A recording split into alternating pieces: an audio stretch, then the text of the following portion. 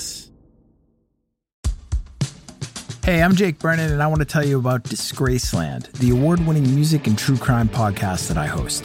Disgraceland tells the stories of musicians getting away with murder and behaving very badly. Fleetwood Mac, Nipsey Hussle, Cardi B, Ozzy Osbourne, Taylor Swift, Tupac, The Beatles, Amy Winehouse, Jay-Z, The Grateful Dead, and so many more. This is not the music history you've heard before. This is an uncensored, immersive look at the lives of musical icons as seen through the crimes they've committed or that have been perpetrated against them. Did Jerry Lee Lewis murder his fifth wife? What really happened to Sam Cooke in that seedy motel at 3 a.m.? And how did the Rolling Stones wind up sleeping with the First Lady? Wait, what? New episodes of Disgraceland drop every Tuesday with bonus episodes released on Mondays and Thursdays. So get in, buckle up, and join me in Disgraceland. Available right now, wherever you get your podcasts. Rock-a-rolla. This episode contains content that may be disturbing to some listeners. Please check the show notes for more information. Badlands is a production of Amazon Music and Double Elvis.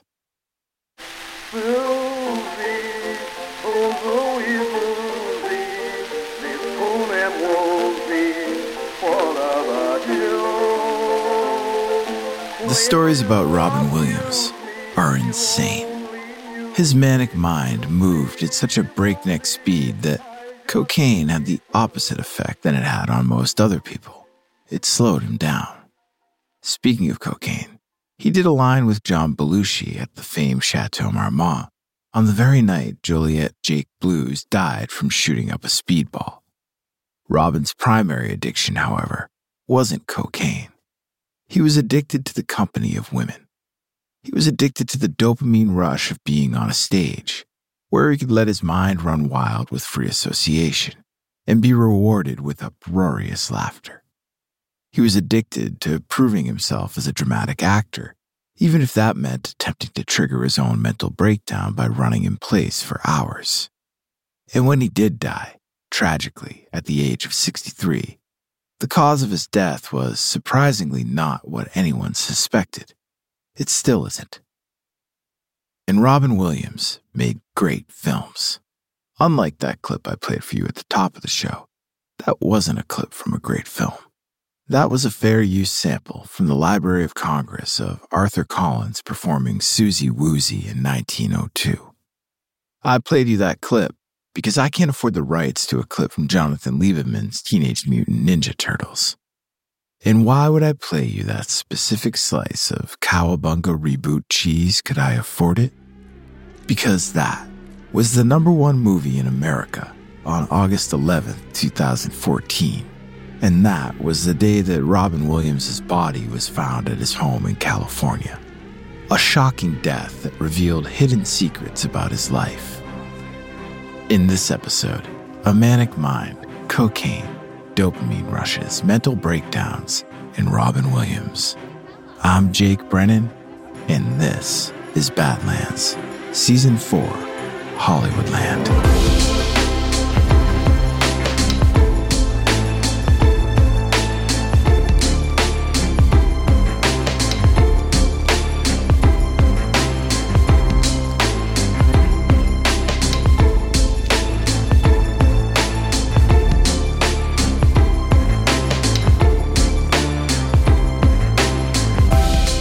Pam Dauber didn't have to turn around to know who was thrusting something long and hard against her ass.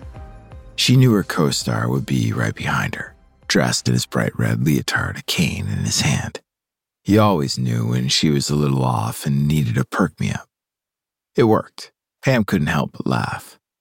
This was a typical moment on the set of Mork and Mindy. Robin Williams had shown up late and bleary-eyed as usual, then immediately got to work without missing a beat, only ever interrupting the rehearsal to pull some endearingly inappropriate prank like pretending to shove a cane up her ass. Pam had a sisterly affection for the hairy goofball, so she didn't mind. They'd do what they always did, laugh, move on, work another scene. And then she'd go home for the night and get ready to do it all again the next day. But not Robin. Once they finished shooting, Robin slipped back into his trademark rainbow suspenders, strapped on a pair of roller skates, and cruised his way through the Paramount studio lot with a dorky grin on his face. He grabbed a ham sandwich as he skated past a craft food cart, spinning his way around frantic production assistants and set dressers, carrying tables across the way to yet another soundstage. Eventually, he made his way to LA's Sunset Strip. He did a line of cocaine in the parking lot outside the Comedy Store, ordered a rum and coke at the bar as he watched Richard Pryor or Jonathan Winters or some no-name prankster try to coax a chuckle from the crowd. And then Robin Williams hopped on stage and grabbed the mic himself. Most comedians had a tightly scripted 10-minute set, but Robin's style was always a bit more freewheeling. You couldn't even tell the difference between the jokes that he'd rehearsed and the ones he'd made up on the spot. Do you think God gets stoned? Just look at the platypus. As soon as he was done, Robin was off to see his buddy, Taylor Negron, at the Laugh Factory. Do another line, have another rum and coke, maybe flirt with the waitress, and then get back on the microphone. I fucked a prostitute when I turned 21. I was so bad she gave me a refund. Cue the laugh track and the flood of endorphins. That's when Robin would see another old friend in the corner of the bar. Maybe this time it would be Jim Stahl from Happy Days. The two of them would have another drink, maybe a quick bump, okay, just one more, and find another girl to flirt with. Sometimes you gotta go out of your way to get into trouble. It's called fun. And then it was off to the next stop of the night. Maybe this time it would be the Comedy Magic Club. And that was all the way out in Hermosa Beach, but Robin's buddy was dating this model who lived around the corner, and her place was always packed with beautiful drugs and even more beautiful women. Besides, the night was young, and he didn't have to be on set for another 8 hours. And if he was still awake when the sun came up again, well, that's why there was cocaine. The devil's dandruff, Peruvian marching powder, God's way of telling you you're making too much money. Ask anyone who knew Robin Williams and they'd tell you he was fast. Not just on his roller skates or the way he talked. His brain itself moved at breakneck speed. It had nothing to do with the cocaine. Hell, most folks said the drug slowed him down more than anything. What would have been uppers for anyone else brought his manic mind back down to the level that most people called reality. Made it easier for him to relate to other people and focus on the conversation at hand, instead of firing off another impulse in his supersonic synapses. Robin existed on a totally different wavelength from the rest of the world. It's what made him such a damn good performer. But it also made him lonely. He was always out of sync, functioning on a different frequency than everybody else. He'd been that way since he was a kid. He was an only child, as far as he knew. His cold, alcoholic father had a corporate job that meant the family moved around a lot, which made it harder for Robin to form new friendships. His mom was a socialite who used her wit to charm strangers, and maybe to deflect from her own loneliness. Humor was the fastest way to her affection, and that left an impression on young Robin, who spent the rest of his childhood inside of his own head. Making someone laugh was the only way he knew to make a genuine human connection. And that's not to say that Robin couldn't be serious. After all, he'd attended the prestigious Juilliard School for acting, and although he did drop out once, he realized that the school's traditional approach couldn't do much for him. Later in life, Robin would be celebrated for his dramatic roles in films like Dead Poets Society, The Fisher King, and Good Will Hunting, but his comedy was always a constant. More than women and more than alcohol and even more than cocaine, Robin Williams was addicted to the dopamine rush of being on stage, saying whatever came into his mind and lighting the audience up in hysterics. It was the closest he could come to that ineffable something he was craving, but it still wasn't quite enough to sate his frantic mind. Maybe that's why most of Robin's friends were also comedians like Richard Pryor and John Belushi. They understood the craving and the thrill, the transcendent energy of feeding off the audience like a vampire. But Robin also envied them as artists, the way they turned their own vulnerabilities into weapons of hilarious delight. Robin always wanted to create that sort of confessional comedy, but he was afraid of what he'd find when he'd mine the depths of his own brain. During one of his many marathon LA comedy nights in the early 80s, Robin ended up at John Belushi's bungalow at the Chateau Marmont on Sunset Boulevard. He got there around 2 a.m. just as Robert De Niro was leaving. Belushi was pretty out of it. He could barely form words. He strummed a boxy guitar. And the sunken-eyed hippie chick sitting next to him had a creepy smile. She kept fiddling with a syringe.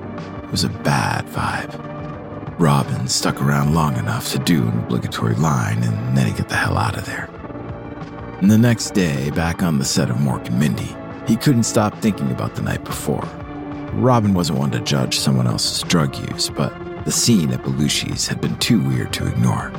That girl, that needle. When Pam Dawbird asked if she could talk to him during a break in that day's shoot, Robin could tell it was serious. Pam had been sent by the show's producers to break the news. John Belushi was dead. Robin could easily guess why. Pam was sent to soften the blow. They didn't want Robin to get too upset. They also knew that Robin had been with Belushi during his final hours, and they needed to cover their asses in case their star was an accessory to manslaughter. Robin stood there wide-eyed with his hands folded at his waist while Pam talked. When he finally spoke, Robin just kept repeating, "I was there last night. I was with him. I was there last night. I was with him." Pam tried to comfort her friend, but eventually something inside of her snapped. She placed her hands on Robin's shoulders and looked him straight in the eye. "If that ever happens to you," Pam said, "I will find you and kill you first." Robin smiled cautiously. He reassured Pam that it would never happen to him. Swear to God. He hated lying to his friends.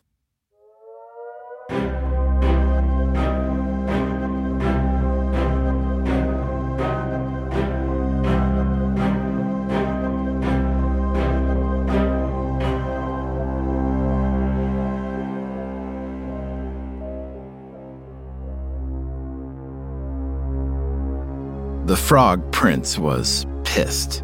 You could see it in the deadness of his bulging plastic eyes. Fuck ABC. Fuck every single one of those corporate shitheads in their stupid fucking suits. He ripped the webbed fingers off his hands and began to pound the green rubber head on his shoulders with his own fleshy fists. They don't have any fucking taste. Wouldn't know a good joke if they got their fucking dicks wet. Fuck! It was 1982.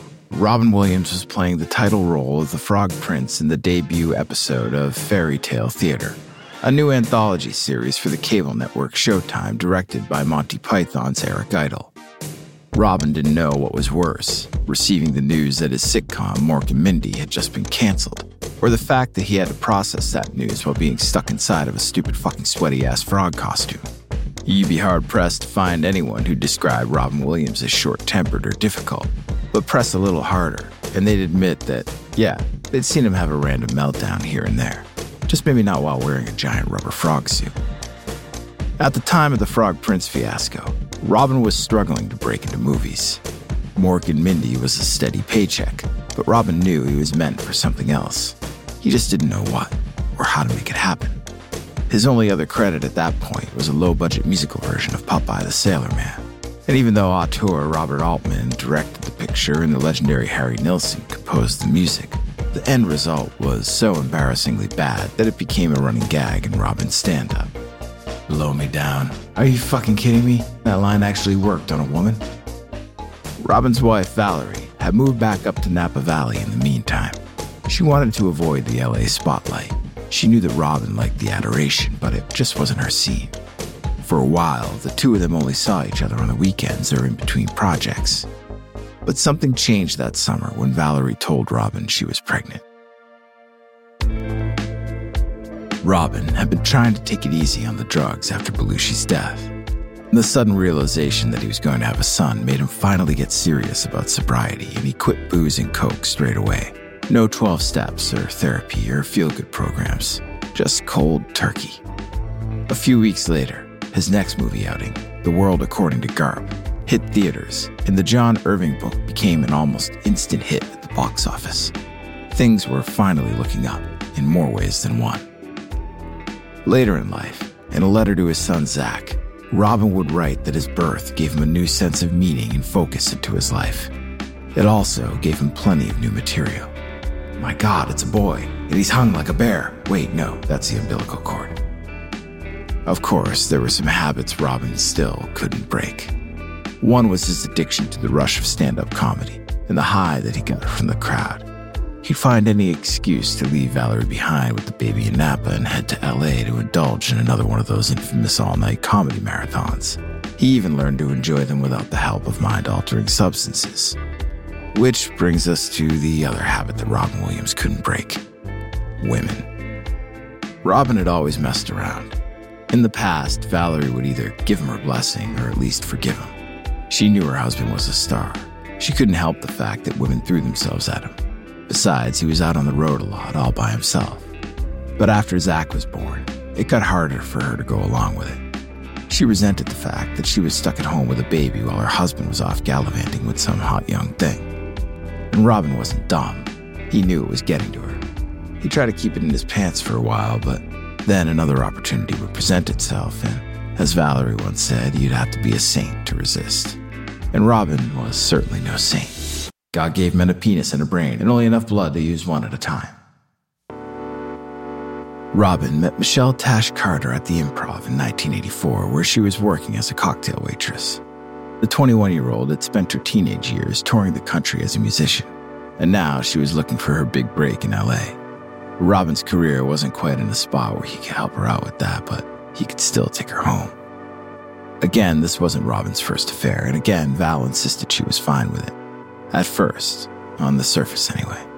It's not like Robin had any investment in Michelle. They had no emotional relationship. They were just fucking, casually and regularly, for about 2 years, while Robin and Val drifted further and further apart. And by the time Robin called things off with Michelle, his marriage was already dead in the water. And then Michelle told Robin she was also pregnant with his child and that he had given her herpes. A woman would never make something as deadly as a nuke. She'd invent something worse, like a bomb that makes you feel really bad for a while. It turned out Michelle was not telling the truth, instead just trying to extort Robin for his money. When he refused to give in to her lies, she sued him for $6 million for personal injury, fraud, and intentional infliction of emotional distress. At this point, Robin and Valerie were just starting their formal divorce process. Michelle Carter wasn't the reason for the split, but the added stress didn't make it any easier. Robin was already ashamed that he had let his marriage fall apart, and now he also lived in constant fear that Michelle's baseless claims would create a PR nightmare that would skewer his career. Beloved comedian settles herpes lawsuit in 48-point font on the front page. More than anything, he was terrified of what it might do to 3-year-old Zach. Robin couldn't bear the thought of disappointing his son, especially after the estrangement he had felt from his own father, who Robin had just reconnected with after learning that the elder Williams was dying of cancer. While all of this was happening, the divorce, the cancer, the affair, the lawsuit, Robin also began a new relationship with Marcia Grace, who had been Zach's nanny and later Robin's personal assistant. Things with Valerie were over and done before anything happened with Marcia, but the press still spun it into a bigger, uglier drama than it actually was. And of course, this all exploded publicly right as Robin's dramatic acting career was finally taking off. It was like the ups and downs he'd experienced in the 80s had also helped him tap into the darkness he'd been carrying around for his entire life. Nowhere was this more apparent than on the set of The Fisher King, the 1991 film directed by Terry Gilliam, another former Monty Python member. Robin was cast in the role of Parry, a man dealing with homelessness and severe mental illness who thinks he's on a quest to find the Holy Grail. Robin beat himself up on set most days, either because he was worried about disappointing fans who liked him for his comedy or because he didn't think that he was going dark enough. One day, he was filming a scene on a treadmill, running in place so that Gilliam could get some close-ups during what became a terrifying hallucination sequence. It was late at night, but Robin kept running. He'd scream in agony, gripping at his heart with sweat pouring down his face as he tried to trigger his own breakdown. Gilliam said he got the shot he needed. Robin flipped. "No, it's not real yet." He was heaving, short of death, feet still pounding on the mat as he screamed, "I can go deeper, I can feel more, show more." Gilliam reminded Robin that it's acting, it's not supposed to be real. He encouraged him to save his energy, but Robin wouldn't listen. He yelled at the crew for rushing him through the scene, even though he'd already been running in place for hours. These outbursts became more common as they kept filming. There were some nights when Robin's intensity legitimately terrified the crew. But he showed his silly side just as often, using his improv skills to scare away the vagrants who'd wander onto set during late-night shoots in Central Park. He reveled in the scenes that had him running naked through the park, proudly shaking his hairy ass at the New York City skyline. Another night, a pack of pigeons unleashed an onslaught of runny white shit onto him and his co-star Jeff Bridges right when they finished filming an emotional scene at 4 a.m. Bridges said it was the only time he saw Robin at a loss for words. After the movie came out, Robin sat for an interview with Playboy magazine. At the end of the conversation, the interviewer asked Robin if he had any fears of losing the balance between his public and his private life. He responded by comparing himself to Jerzy Kosinski, an acclaimed author who had just recently died by suicide after suffering a debilitating stroke. He just didn't want to become a vegetable. He didn't want to lose his sharpness, Robin said. If I felt like I was becoming not just dull but a rock, that I still couldn't spark, still fire off or talk about things, I'd get afraid. Robin explained that he had to keep finding new ways to let his mind run wild, because that's what kept him stable. He didn't mention the bird shit. We'll be right back after this word.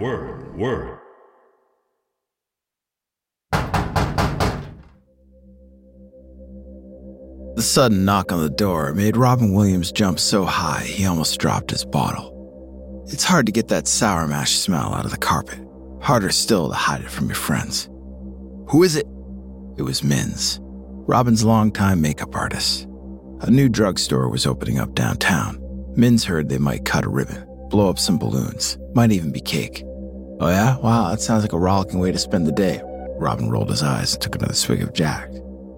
If only there was literally anything else to do here in nowhere, Yukon territory.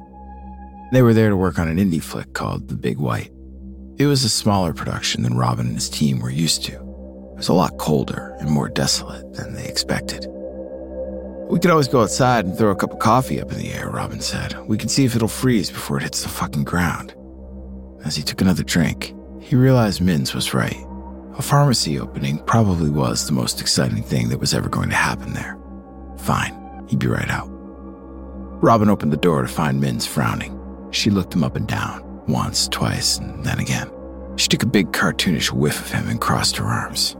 What? Robin tried to play innocent, but he knew that she knew exactly what was going on. He reeked of whiskey. He was wasted. He was eager to make some mistakes. The Big White seemed like a small commitment when Robin took the job in the spring of 2004.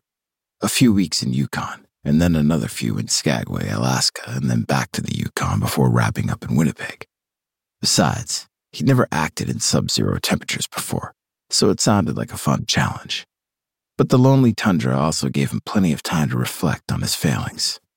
There were no comedy clubs out there, no laughing crowds to distract him from himself. Robin's mind had nowhere to hide, and he didn't like his own company. At a local grocery store, a nip of Jack Daniels caught his eye. It had been almost 21 years since he'd gone cold turkey, so he figured he could handle it, just to take the edge off, right? Within a week, you could hear the bottles clinking everywhere he went. In the decade or so leading up to his relapse, Robin's career had been a roller coaster. Straight off The Fisher King, he starred in massive Hollywood hits like Hook and Jumanji. He had even more success with his voiceover work on Fern Gully and Aladdin, although he got into a bit of a pissing match with Disney over using his voice to sell shitty toys to children. As an alcoholic, you will violate your standards quicker than you can lower them. Robin had spent the 90s working to the bone, filming projects back to back and releasing up to 4 films a year. And all those highs were met with even deeper lows. For every Mrs. Doubtfire, there was a Flubber or a Father's Day, an absolute critical and financial disaster. Even Robin's most successful projects still put him in the crosshairs of the critics who said he was too silly or too saccharine or too sentimental or just too Robin Williams, phoning in some weird performance that was maybe entertaining on its own but never quite connected to the rest of the movie. He finally won his first Oscar in 1998 for his role as a therapist in Good Will Hunting.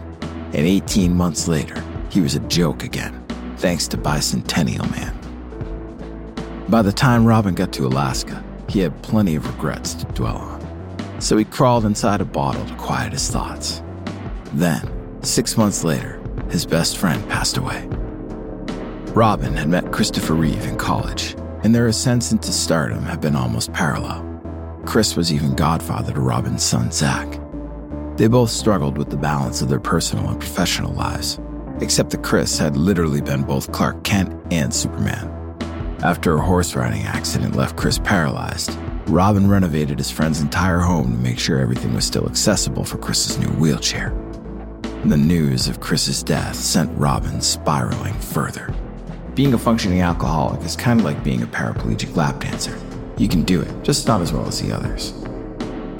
Things came to a head the next year at Thanksgiving. Imagine a shit-faced Robin Williams with an uncooked turkey neck dangling out of his pants as he slurred his way through a monologue about his tender meat. Do you think God was high when he made dicks? And yeah, we'll just pull this part back and put a mushroom at the tip and bam, we're done. Oh, let's put some balls at the bottom. Balls are fun. Who doesn't like balls? It got so bad that Zach, now in college, had to carry his father up the stairs and wrestle him onto the bed. But Robin still hadn't found his rock bottom. Not even in 2006 at Cannes, when he drunkenly dropped hundreds of thousands of dollars at a charity auction. At one point, Robin stumbled up to the podium with a pair of designer sunglasses on to hide his bloodshot eyes and proudly proclaimed, "I just bought a $40,000 Coke vial." It was actually a diamond necklace from Armani. The paparazzi were there to document the night, so Robin thought the ruse was up. He was so clearly tanked that someone had to figure it out. But everyone else thought it was one big joke, and everyone adored Robin's wacky improv skills. Everyone, that is, except his wife. Marcia Grace was mortified, until she saw how much money he'd spent on that private Wyclef Jean concert. 80 grand. Then she was just pissed. A few weeks later, Robin sat naked in a hotel room with his pal Jack Daniels by his side.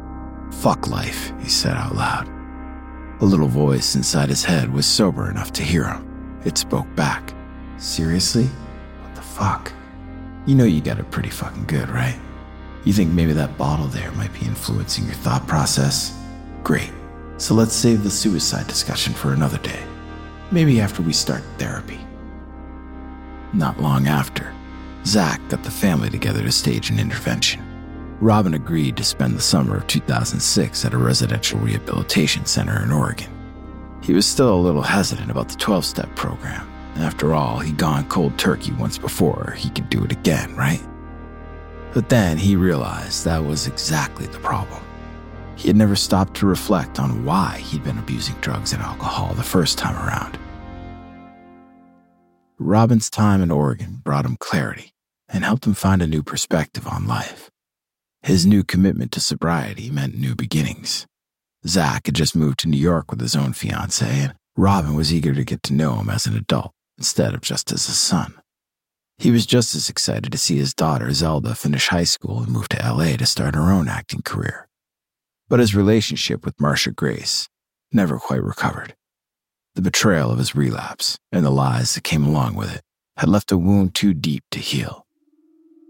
But it wasn't just emotional wounds that Robin had to contend with, or the crazy shit he had done while he was high. It was something else, something inside of him, waiting to go out of sync, one final time.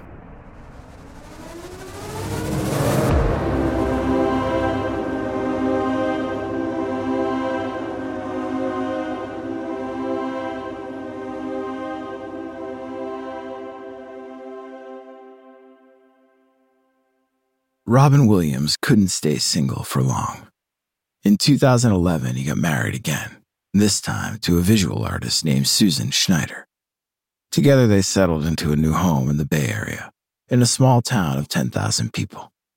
When he wasn't doing stand-up at the local community theater or nearby playhouse, he went to regular meetings for his 12-step program.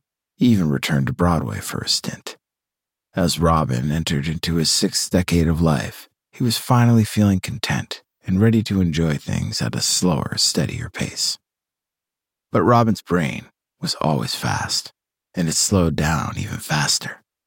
In 2013, Robin took another TV gig on a show called The Crazy Ones.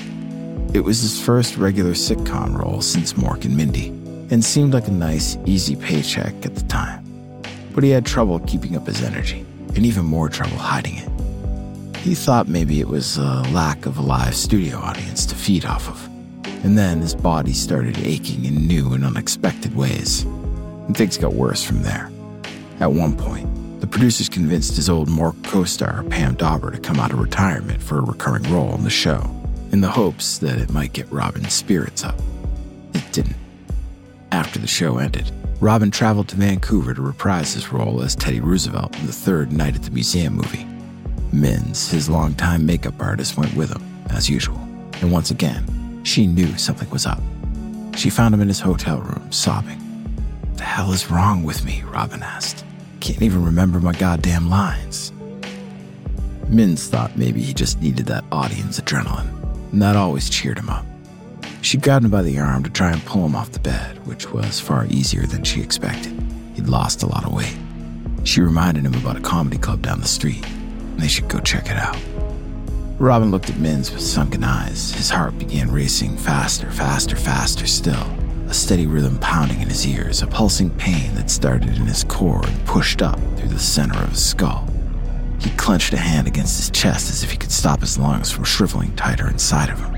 I can't, Mins, he said. I don't know how. The room seemed to shrink and then collapse all around him. The walls heaved in and out. He tried to breathe, but it was like someone was squeezing his throat shut. There was no way out of the room, no way out of his mind. Several weeks after Robin suffered a full-blown panic attack, a doctor diagnosed him with Parkinson's disease. Robin probably had at least 10 good years left in him if he did things right. But Robin's relief was short-lived. He wasn't having any trouble with motor functions. Whatever was happening to him, it was in his mind. Robin went home to his wife, Susan, and suddenly started losing entire days as soon as they happened. I just want to reboot my brain, he told her. Some days he'd call Zach, ranting paranoid about how Susan's friends were all drug addicts out to steal his money, and then forget the entire conversation. One night, Robin saw fellow comedian Dana Carvey in the parking lot at the Bay Area theater that had become his second home. Robin ran after him, pleading, tears streaming down his face. "I'm sorry about my dick," he said. "How I call it Mr. Happy, that was your joke. I stole it from you all those years ago, and I just pretended like it never happened. I'm so sorry." Dana held Robin while he cried and gently tried to explain that, actually, that wasn't his dick joke. If Robin had stolen it, he must have gotten it from someone else. And this just made Robin even more confused. Over the course of that summer in 2014, Robin's friends and family became increasingly concerned about his behavior. They all tried in their own ways to gently intervene. On a Sunday night in August, he said goodnight to his wife, did some reading on his iPad, then went into the other room and hanged himself. After Robin's death by suicide, a medical autopsy revealed that nearly every single neuron in his brain had been ravaged by Lewy bodies. These are the same degenerative proteins that cause Parkinson's. But Robin was actually suffering from a different disease, a cousin to Parkinson's called Lewy body dementia. Several doctors said he had the single worst case they'd ever seen. Instead of affecting Robin's motor skills, the Lewy bodies attacked his amygdala in his brain, rapidly destroying his ability to process memories, make decisions, or regulate his emotions. By the time of his death, nearly half of the dopamine neurons in his brain had been destroyed. There's an old joke. Guy goes to a shrink, says he's depressed. Shrink tells him to go see a clown called Pagliacci, who's performing in town that night, and that'll cheer him up. And then the guy says, "But doctor, I am Pagliacci." It's not uncommon to hear about depressed comedians, but that's not what happened with Robin Williams. Sure, he struggled with his mental health for other reasons throughout his life. Obviously, no one can know what was going through his head at the time of his death. But the Lewy body dementia meant that he was literally losing his entire sense of pleasure or reward. By the time he died, Robin was physiologically incapable of being happy. Robin Williams' blitzkrieg brain was his greatest gift to the world. It was also the thing that killed him. But like the man himself once said, death is just nature's way of saying, your table's ready. I'm Jake Brennan, and this is Badlands.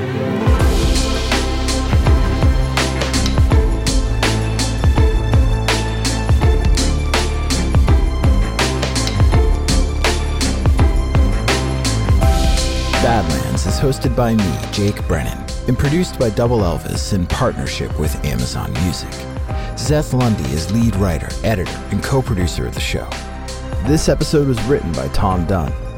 Copy and story editing by Pat Healy. Sources for this episode are available on the Badlands podcast website. That's www.badlandspod.com. This episode was mixed by Sean Cahalan. Additional music and score elements by Ryan Spraker. Special thanks to Morgan Jones, Shay Simpson, Vanessa Rebert, and Lauren D. at Amazon Music and Wondery. If you like what you hear, be sure to find and follow Badlands on Amazon Music, or say, Alexa, play the Badlands podcast. Talk to me on social at DisgracelandPod, and hang out with me live on my Twitch channel, Disgraceland Talks. That's twitch.tv/DisgracelandTalks. For more news on your favorite podcast, follow at Double Elvis on Instagram. Rock-a-rolla.